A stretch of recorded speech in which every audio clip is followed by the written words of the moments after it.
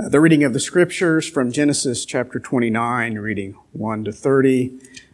May God give grace both in the reading and the hearing of His word, as we have it here in Genesis 29. Then Jacob went on his journey and came to the land of the people of the east. As he looked, he saw a well in the field, and behold, 3 flocks of sheep lying beside it, for out of that well the flocks were watered. The stone on the well's mouth was large, and when all the flocks were gathered there, the shepherds would roll the stone from the mouth of the well and water the sheep, and put the stone back in its place over the mouth of the well. Jacob said to them, "My brothers, where do you come from?" And they said, "We are from Haran." And then he said, "Do you know Laban, the son of Nahor?" And they said, "We know him." He said to them, "Is it well with him?" They said, "It is well. And see, Rachel, his daughter, is coming with the sheep." He said, "Behold, it is still high day. It is not time for the livestock to be gathered together. Water the sheep and go pasture them." But they said, "We cannot until all the flocks are gathered together, and the stone is rolled from the mouth of the well. Then we water the sheep." While he was still speaking with them, Rachel came with her father's sheep, for she was a shepherdess. Now as soon as Jacob saw Rachel, the daughter of Laban, his mother's brother, and the sheep of Laban, his mother's brother, Jacob came near and rolled the stone from the well's mouth and watered the flock of Laban, his mother's brother. Then Jacob kissed Rachel and wept aloud. And Jacob told Rachel that he was her father's kinsman, and that he was Rebekah's son. And she ran and told her father. As soon as Laban heard the news about Jacob, his sister's son, he ran to meet him and embraced him and kissed him and brought him to his house.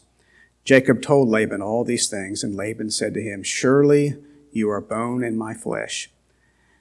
And he stayed with him a month. And then Laban said to Jacob, "Because you are my kinsman, should you therefore serve me for nothing?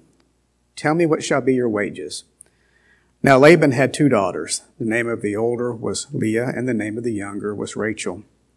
Leah's eyes were weak, but Rachel was beautiful in form and appearance. Jacob loved Rachel. And he said, "I will serve you 7 years for your younger daughter Rachel."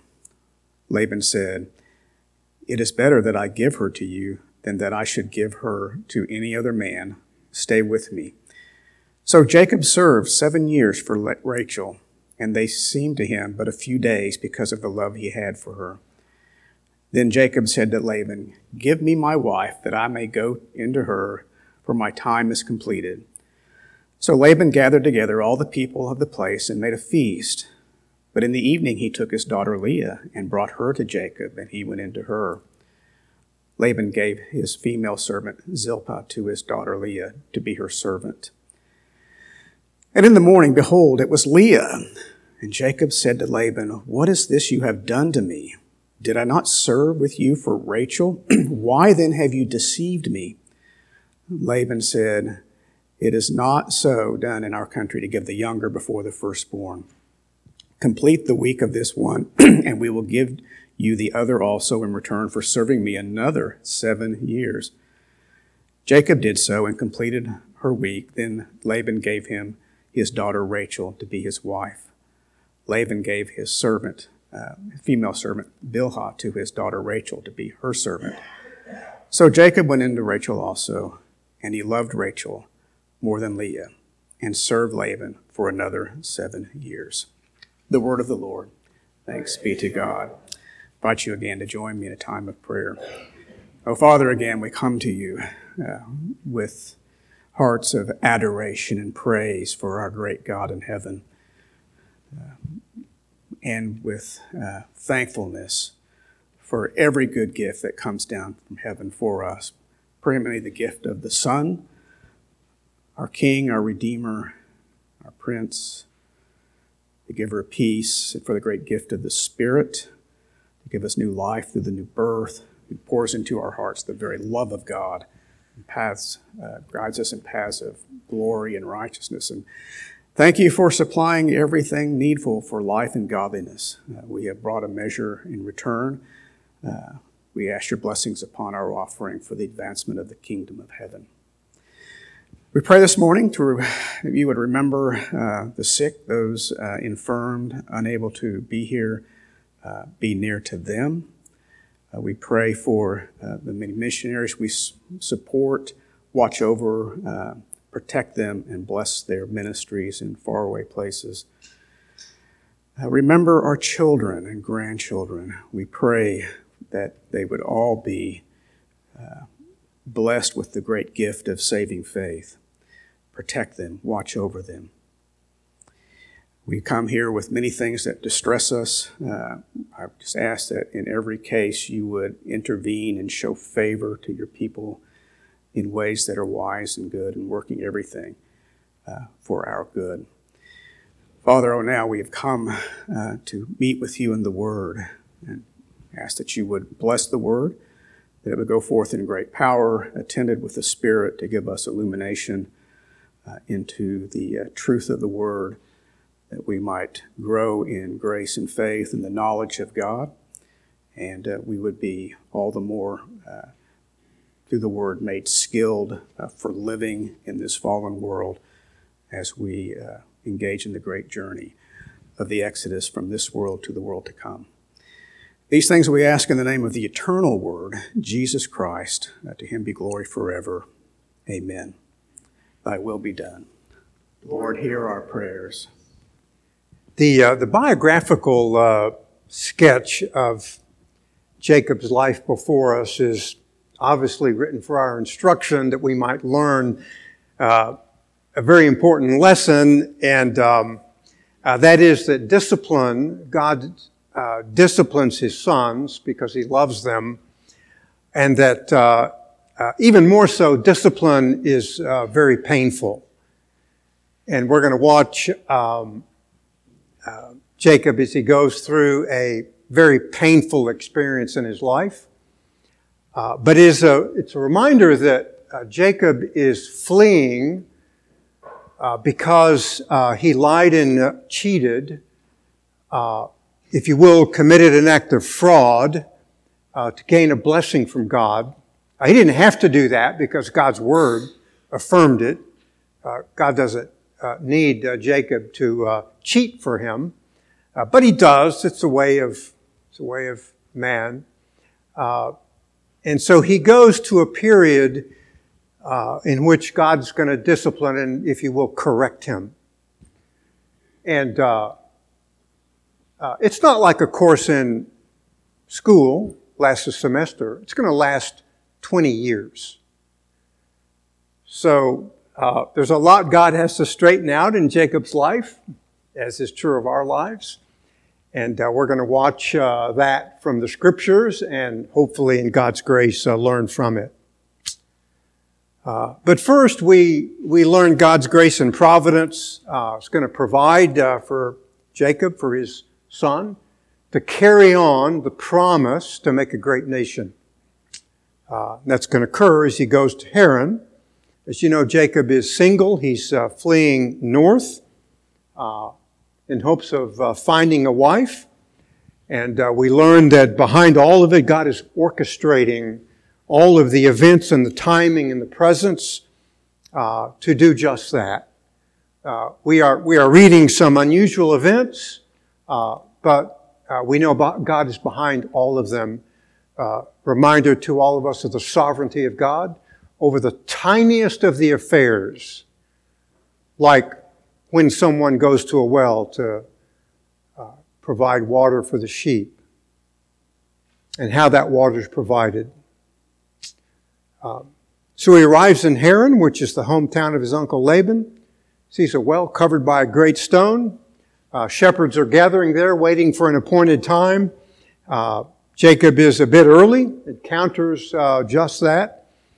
He asks them if they know Laban. They do. In fact, they say, by the way, his daughter's coming. Look over there. Coming. She was a shepherdess.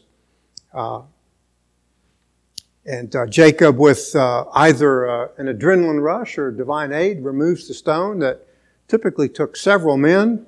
waters Laban's flocks and greets Rachel with a kiss and lifts up his voice and weeps for joy for God's providence. He's encountered God earlier in a blessing, that God was going to bless him. If you will, the blessing comes to him in the flesh in this lovely young woman. And it's not by the typical phrase that the world uses. He was just lucky that day. It was just chance. No, there is no luck or chance. It's divine providence in which God is orchestrating the affairs of His sons and daughters. Because that is what God is. He is the ultimate and only sovereign. There are some parallels here with Isaac's journey and the gathering of a wife for Isaac. That God used that event to advance His kingdom, but it's entirely different, and the contrast should not be lost upon us. So it's a school that we can go to learn the contrast. If you will, remember that event that we studied. But one of the major differences is the servant of Abraham prayed that God would lead him and guide him to find a wife for the son of his master. How important is prayer? Even though God is sovereign and providential in all things, one of the means of grace that He gives to us to prosper His kingdom properly is to pray, and so the servant prays. Jacob does not. When God answered the prayer of Abraham's servant, he worships God.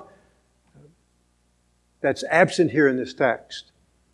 That in all of the aspects of our life, we should worship God for His faithfulness to us. Reminder that here Jacob is flawed, but all of us are. We should be more like the servant than Jacob. The great provision, but nonetheless, God is at work. As a result of the encounter, Rachel runs to tell her father, who runs to meet Jacob. We wonder why isn't he such a big hurry? If you remember back to the servant brought great wealth to Laban. He enriched his daughter. He enriched him. I suspect he comes because he's thinking money. We learn in this text that Laban is driven by economics, the economics of financial gain. He's also a sinister figure. He's behind much of the discipline that Jacob is going to confront. And he's going to confront it, as I mentioned earlier, for 20 years. That's a rather long course to learn not to use worldly means like deception to advance the kingdom of God. I suspect because he thinks that Jacob's going to enrich him, he rushes to meet, perhaps for a gift like a gold ring. But regardless, that's not going to happen. Jacob is penniless. I've wondered about that. Why didn't his father enrich him like Abraham did his servant? I suspect his father was smarting because his son Jacob had tricked him and deceived him and lied to him. I'm only guessing at that. But regardless, even though Isaac was wealthy in his own right, he sends his son away penniless. Reminder by way of application, words of the Apostle Paul, Galatians 6:7, whatever a man sows, he reaps. And Jacob is going to reap some very difficult lessons under a very difficult man by the name of Laban. So Laban knows why she's there. He's going to manipulate it for his own benefit. That's what the children of the world do. They are manipulative and sometimes deceptive, and that's the lesson that Jacob has to learn. Not to use such means to advance God's kingdom. God doesn't authorize such. We use different means, like love. The world may lie, cheat, and steal, and think that it's okay because the end justifies the means. That is not the way that God works. Jacob has tried that, and now he's got to learn a very bitter lesson, and that lesson learning is going to occur over a couple of decades. And so Laban is going to lie to him, trick him, and cheat him in tandem with what Jacob did to his father and his brother.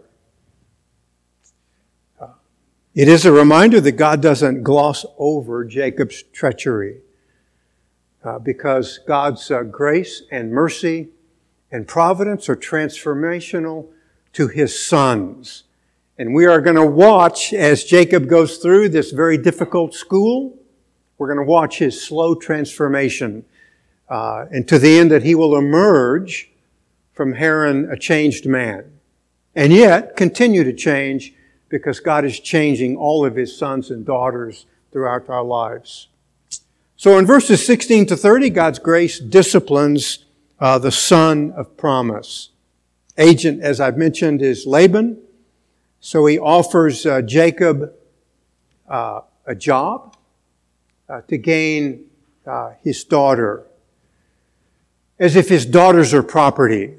I mean, that's really the way he's treating them. It's a marvelous reminder, as I mentioned earlier. Laban is driven by one thing, the profit motive. He's going to gain a profit at the expense of his daughter. But he has two daughters. Leah is the eldest, described in less than flattering terms. Rachel was beautiful in form and appearance, another parallel to Sarah and Rebekah. God is at work. Jacob loves Rachel, so he becomes an indentured servant for 7 years for her. That's the wage he's going to pay. Again, this lesson of Laban treating his daughter as if she was a commodity to sell is a lesson. There are greater things in life than gaining a profit, certainly from your own family. But nonetheless, besides being greedy, Laban is extremely cunning. At the end of the 7 years, he throws a feast. I don't really get this feast because I don't really understand the outcome. But nonetheless, the outcome is before us. How it happens, I don't understand, is what I'm attempting to say. I suspect that the feast was after a very hard day of labor for Jacob, so perhaps he's extremely tired. Maybe there were adult libations and lots of toast. I don't know that, but that would certainly be typical of a feast. On the wedding night, Laban switches Rachel for Leah. I don't understand that, but I don't have to understand it. It's just a historic reality of what occurs. Some commentators kind of amuse me that say, well, there was a veil involved. Well, you can figure that out on your own. If there was a veil involved, certainly at some point it was removed, but nonetheless, the outcome is obvious. So he is deceived. Remember, he deceived his father. Now he's been deceived. It is a reminder. We could go all the way back to chapter 3 and verse 13, when God says to Adam and Eve, what have you done? And Eve says, the serpent deceived me. And so deception is a prominent part of the world in which we live. If you don't like the word deception, just try lies or fraud. It's the way that many worldlings advance their own well-being. But it is not accorded to the sons of God. And so Jacob is learning this difficult lesson. And he answers the outcry, Jacob. I mean, you've tricked me. So his response, listen to his response. He says, it's the custom. It's the way we do things in this part of the world, that the eldest or firstborn goes first. Jacob now should be entirely convicted because he reversed that order. And again, I would remind you of God's providence. The blessing was always to go to Jacob, but that doesn't mean he has license to cheat his brother. It was God's issue to sort out. And God is entirely capable on his own to pass the blessing to the youngest son. Oh, Jacob usurps the prerogative of God. Be careful of that in your life. I think that recitation custom, that the eldest or firstborn goes first, had to have quickened Jacob because he's caught in his own devices. Now, we call that poetic justice. Kidner has written, through this man, he drank deeply of his own duplicity. And again, God does not use duplicity to advance his kingdom. That's what the world uses. It's not what God uses in his kingdom. So he's caught, but he drinks of his own duplicity. So he's going to a very difficult school. He's going to serve another 7 years for Rachel. So 14 years. That's not the end of it. 14 years, he's going to have the wife that he loves. It's very interesting. There's another irony here. Two sisters are going to bring strife into his life. Why is that significant?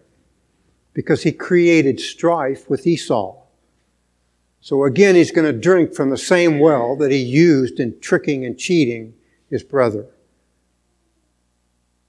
The strife is kind of humorous and yet sad, but it is a lesson, God providentially at work to transform the son of promise by the transformation of his inner being.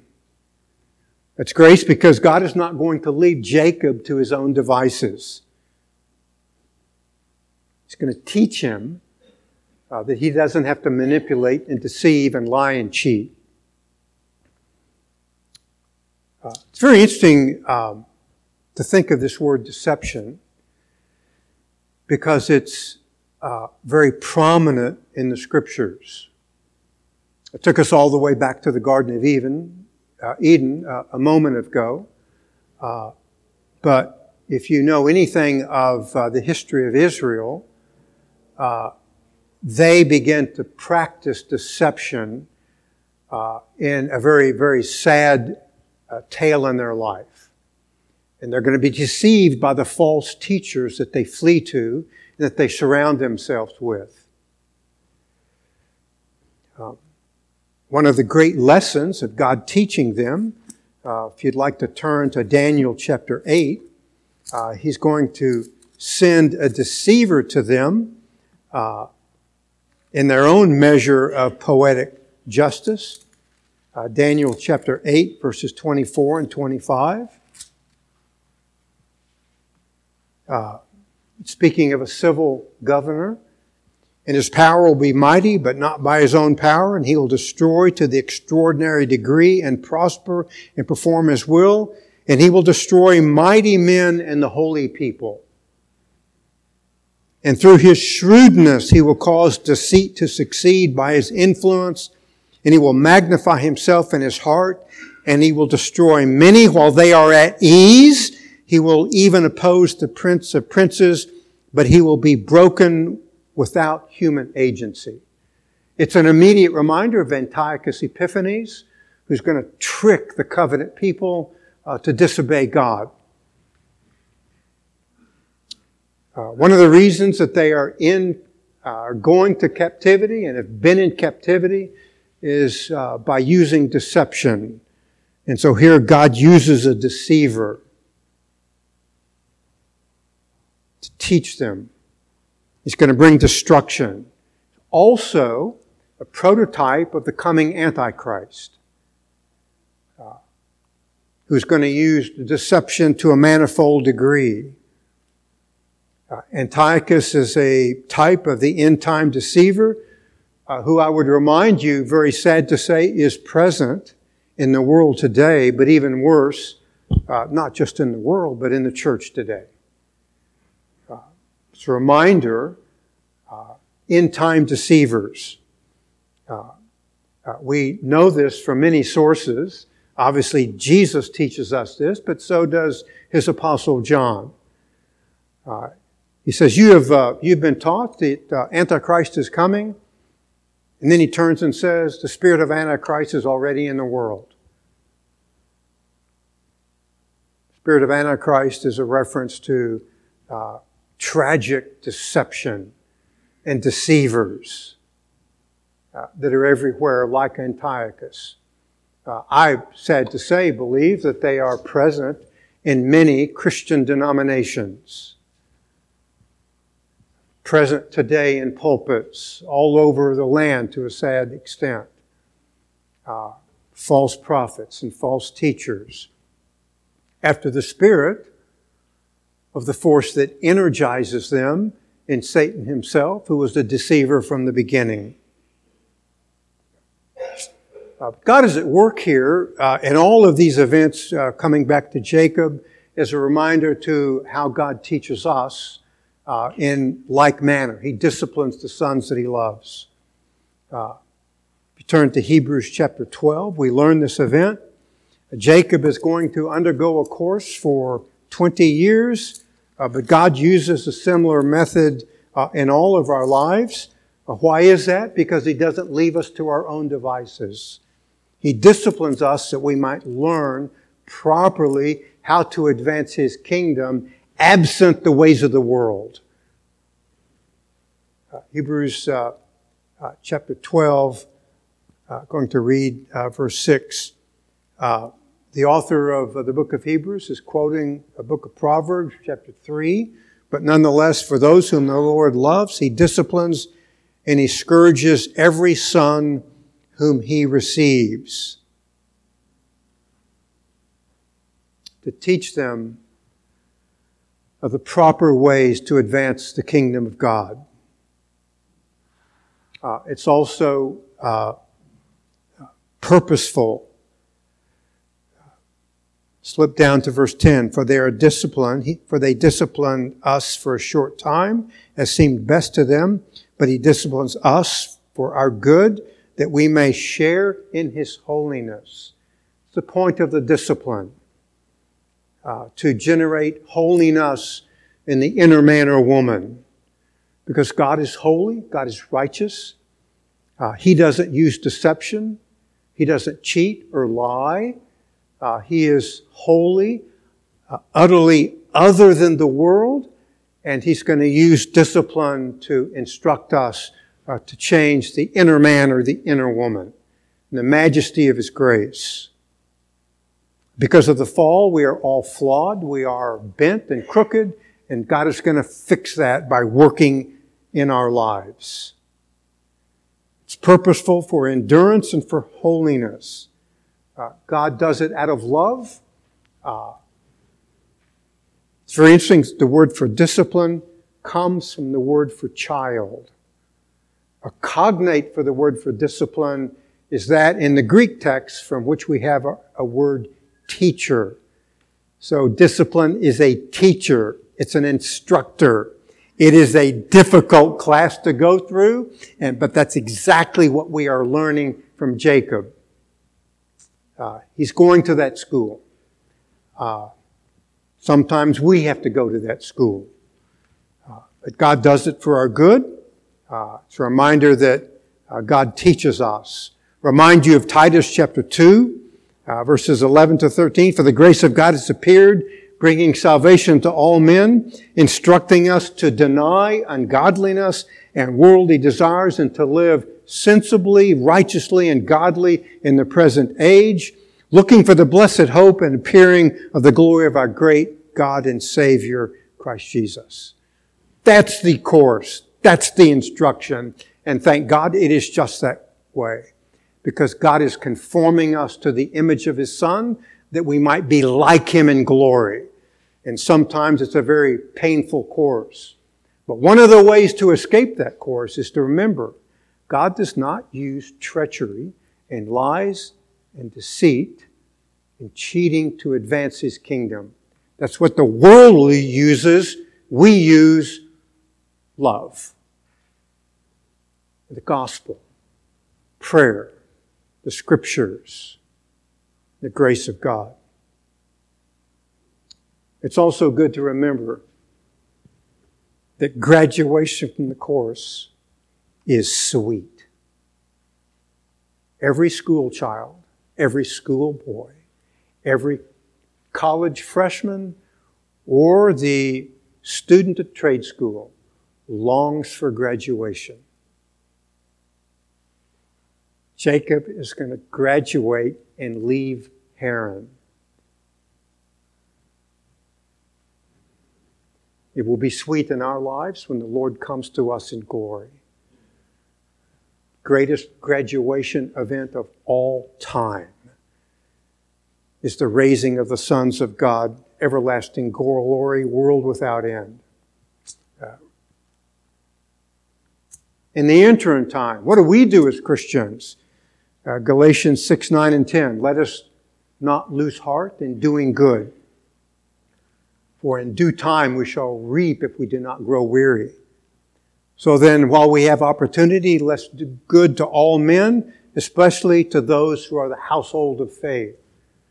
So we continue in the kingdom of God, using the means that He's given to us, looking for our great Redeemer and His appearing. Remind you of one of the great biographical events in the life of the church, certainly in England. Charles Spurgeon. Spurgeon went through times in his own personal life of great suffering. So much so that one day he wrote, "Suffering is the college of orthodoxy." And that is the true statement.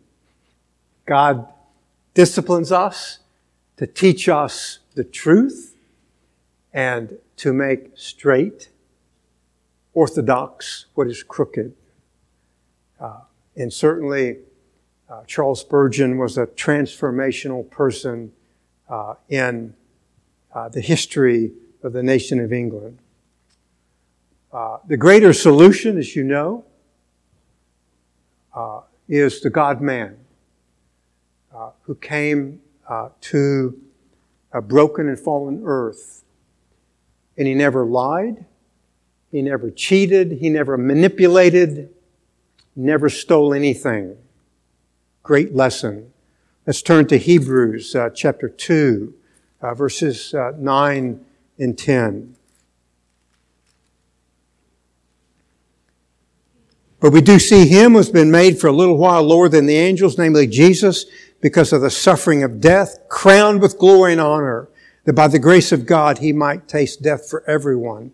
For it was fitting for Him for whom are all things, and through whom are all things, and bringing many sons to glory, to perfect the author of their salvation through suffering. Verses 17 and 18. And with whom was He, chapter 2, verses 17 and 18. Therefore He had to be made like His brethren in all things, that He might become a merciful and faithful high priest in things pertaining to God, to make propitiation for the sins of the people. For since He Himself was tempted in that which He had suffered, He is able to come to the aid of those who are tempted. Through suffering, the Father perfected and validated the humanity of Jesus. Not His deity. That doesn't make any sense. You don't perfect deity. It's already perfect. God the eternal Son in His deity was infinite perfection and glory. But His humanity was untested. And throughout His life, short as it was, He was tested that He might learn. And it validated His humanity as the perfections of the God-man. He went the distance to represent us. He never broke. He never faltered. Even after a period of 40 days and nights in the wilderness, He goes to be tested by Satan himself. A parallel to Adam and Eve in the garden. And Satan rushes at him with false promises and lies and deception, but he wards them all off by what? The word of the Lord, the word of God. Remarkable lesson for all of us.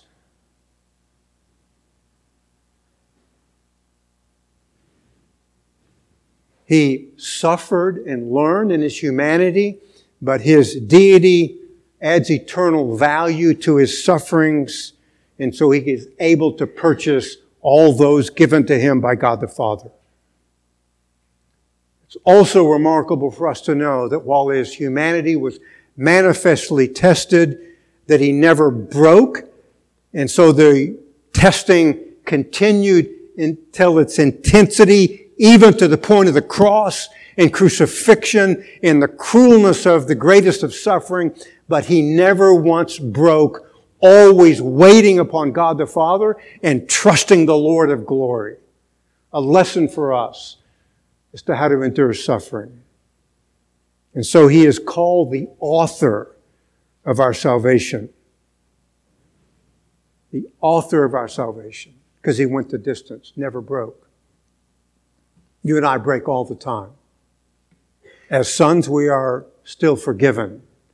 But God is at work in our lives, teaching us not to use the ways of the world, but to look to Him, the great example of His Son, to use the Word of God and to pray even as our Lord taught us.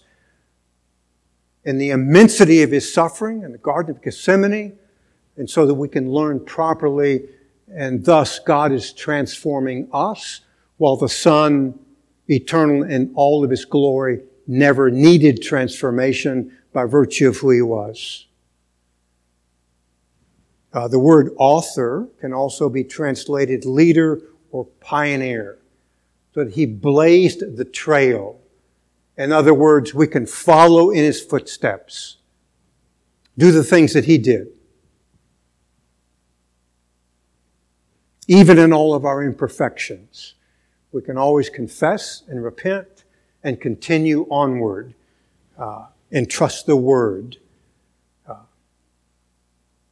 There's no path of suffering in your life, no path of testing in your life, where you cannot see the footsteps of our Savior, because He went the distance but never broke, teaching us to deny all ungodliness and worldliness, because He never broke. Teaching us to go strong in the Word and strong in prayer, so that we too might never break. Reminded of a great metaphor from the Second World War. Navy frogmen were trained to be the first people who went to the beaches to destroy obstacles and to clear the way.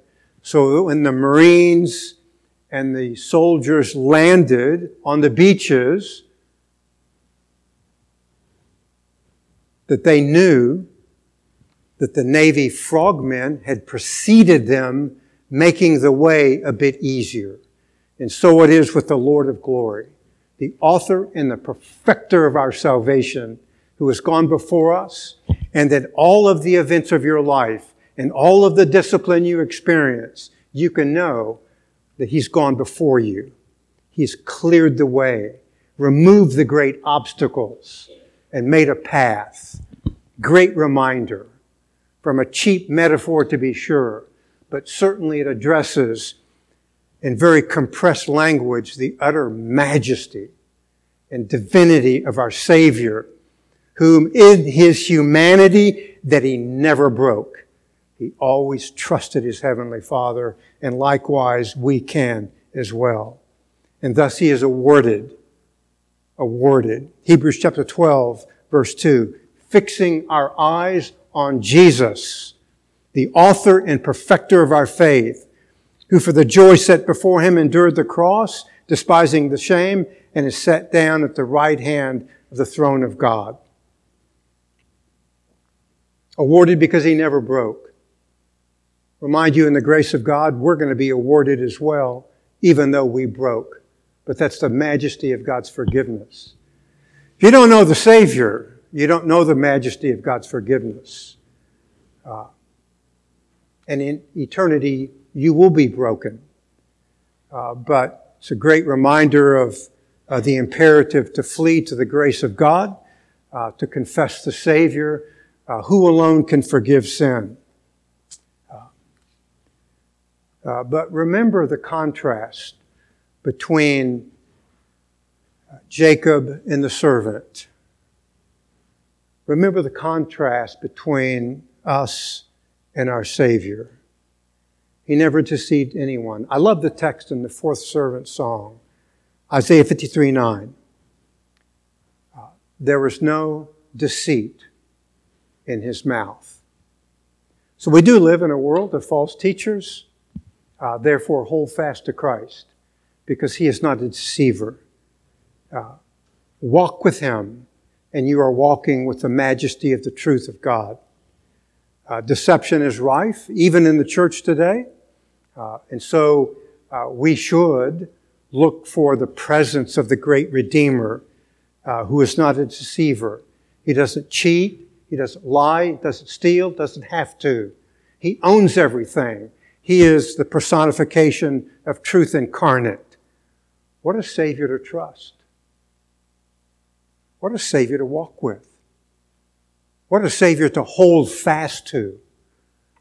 And let all the winds of deception and its swirling and men who lie, cheat, and steal not deter us, because we cling to him. He is our hope. Essence of the gospel. Also, that the gospel is transformational.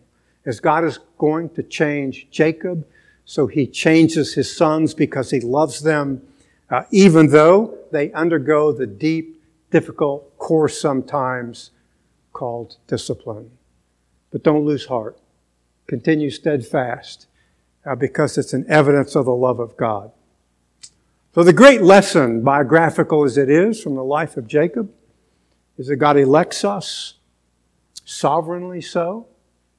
He blesses us sovereignly so.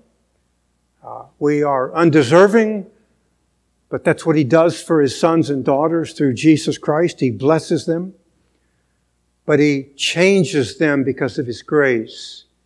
He doesn't leave us to wander after our own devices and our own ways. No, he changes and makes orthodox what is crooked.